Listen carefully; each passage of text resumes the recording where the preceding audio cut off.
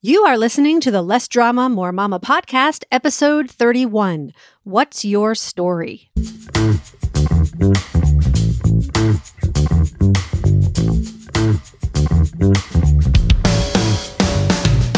This is Less Drama, More Mama, the podcast for moms who want to feel calm, in control, and confident about how to handle anything life throws their way.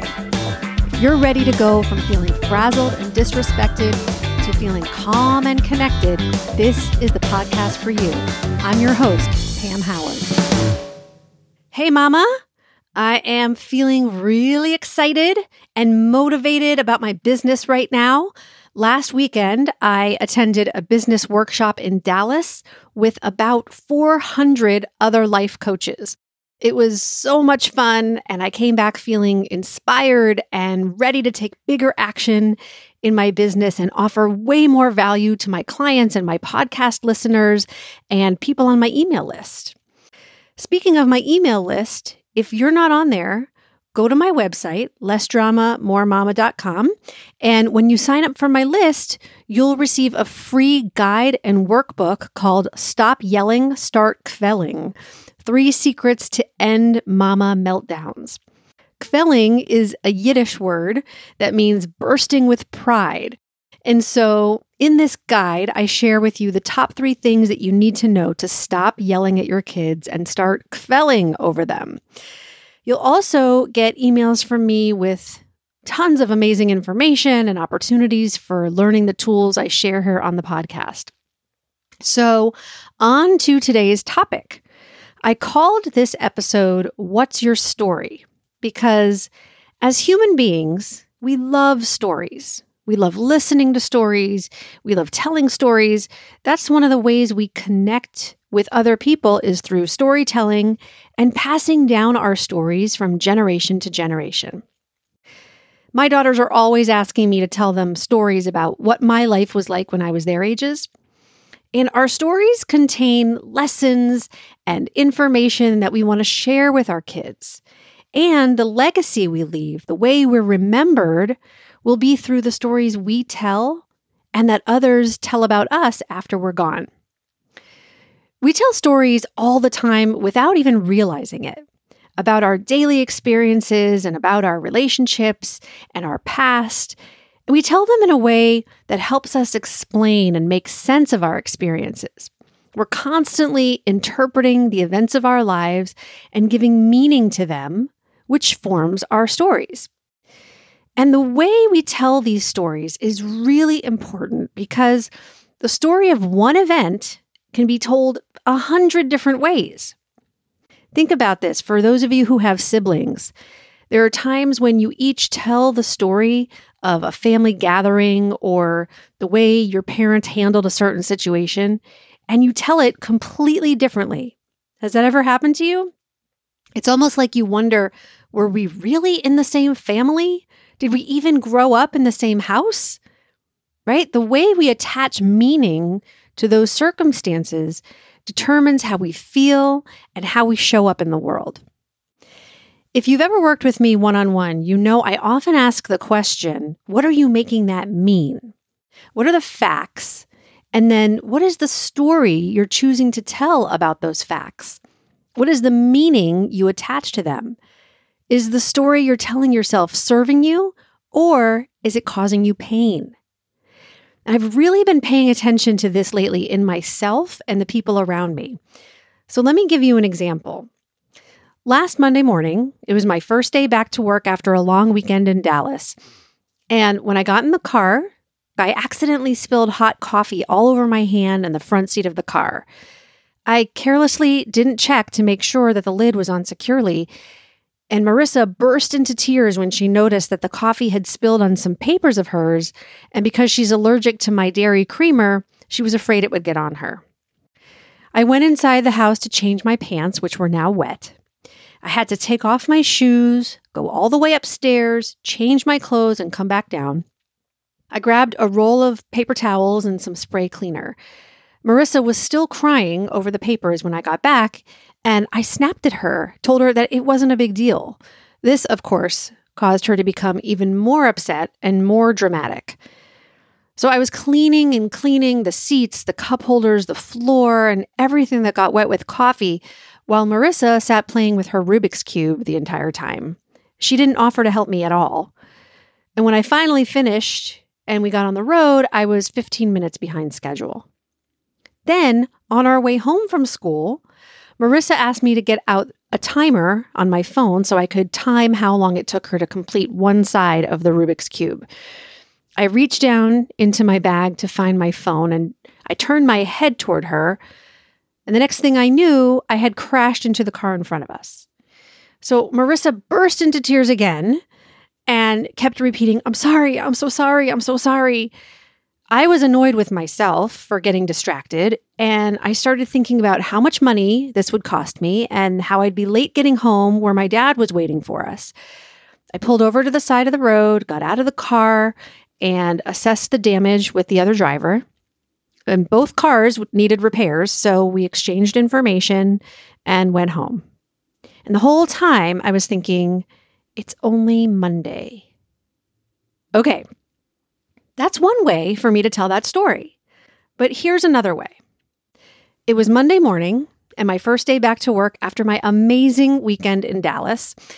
I made coffee, and I guess I didn't check to make sure the lid was secure. So when I got into the car, I accidentally spilled it on my hand and on the front seat.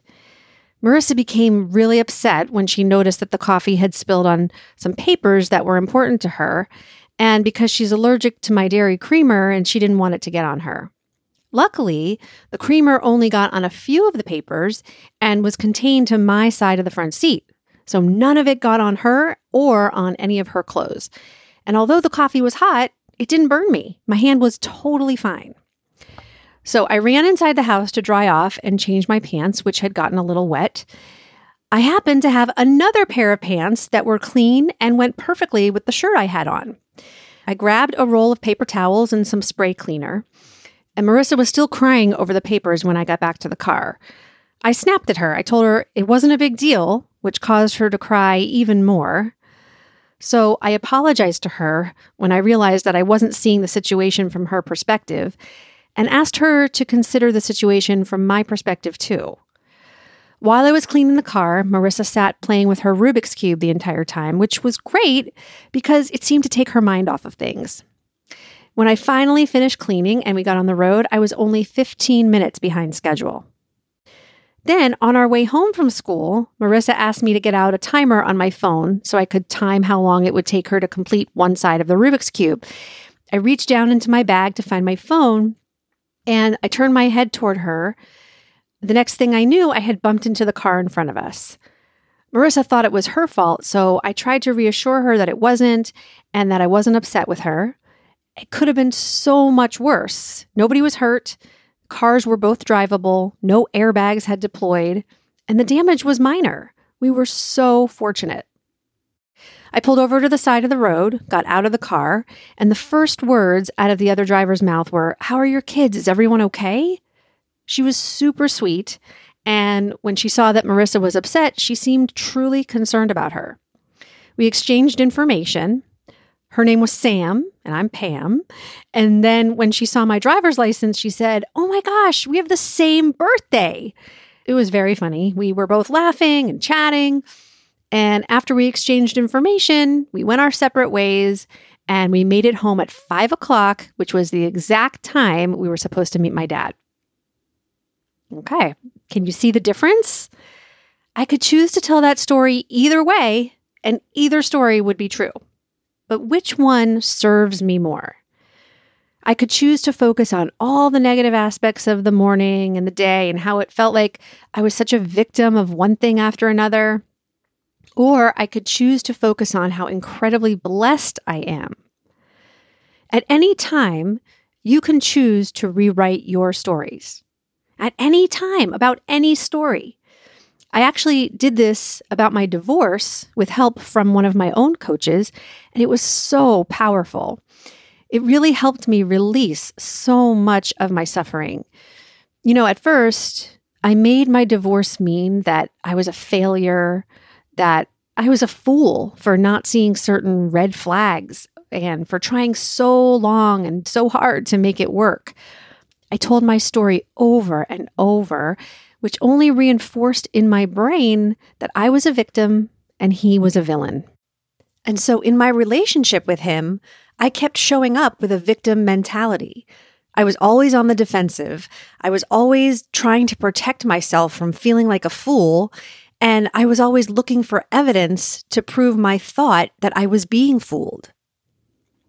I rewrote my story with my coach, and now I just make it mean that we were young and figuring out marriage for the first time, right? We were figuring each other and ourselves out. My ex had issues that had nothing to do with me. I didn't want my kids to go through a divorce, so I kept trying to make it work. I was committed. I was determined and strong. I was hopeful that we could work things out. And ultimately, he chose to end the marriage. This new story feels equally as true. And when I tell it this way, I feel more confident, more capable, stronger, and less victimized. I feel more compassion for myself, but also for him. And now I can just relax because my brain is no longer scanning for evidence that I'm a failure and that the divorce shouldn't have happened. Of course it was meant to happen. It was always meant to happen. How are you telling the stories of your life? What story do you tell about your marriage? What story do you tell about your kids, about your job, your childhood? Are you telling yourself the story you want to tell yourself, or are you mostly focusing on the negative? Your brain loves to do that, right? It loves to look for negativity to try to keep you safe. It's always in survival mode. That's why you need to pay attention to your thoughts and redirect your brain to what you want to focus on purpose. The more you focus on and think about what you don't want, the more you're going to get what you don't want. So many of my clients come to me with stories about their kids or their husbands or their childhoods that they've been telling for years and years without examining them and deciding what they want to think and believe and focus on. If you notice that anything in your life is causing you pain, it's because of the story you're telling about it, and you get to change your story. You may not be able to change the facts of your story, but you can change what you make it mean to you now. It's all optional. I want to encourage you to do this exercise. Choose an event from your past that was painful for you, that you've told the story about many, many times. Write down the story you've been telling. Then separate out the facts of the story. Remember, facts don't include your judgments or opinions. If you write down, "My child was disrespectful," that's a thought. That's part of your story. Write down exactly what your child did or said. That is a fact. And then for every fact, ask yourself, what am I making this mean? And what else could I make this mean? What is the story I want to tell about what this means? Retell the story where you are the hero and not the victim. Write down your new story and read it as often as you need to until you know it well and you can release the old one. Another thing you can do that's helpful is to tell the story from the other person's perspective. What might they have been thinking and feeling when they did what they did? Your brain is your most powerful tool. When you use it consciously and in a way that serves you, there's nothing you can't handle. Everyone has a story. What's yours going to be? Do you want help rewriting your story? Let me help you. I'd love to help you. Schedule a free mini session with me at lessdramamoremama.com. And remember, I only offer 3 mini sessions a week, so go get on my calendar now. And if you found this episode helpful, please share it with at least one mama friend. Let's spread the message of less drama, more mama out into the world. I'll talk to you again next week. Bye-bye.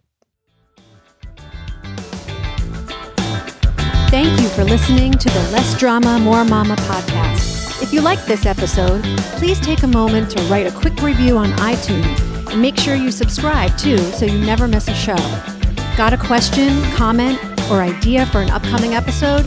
email me at pam@lessdramamoremama.com.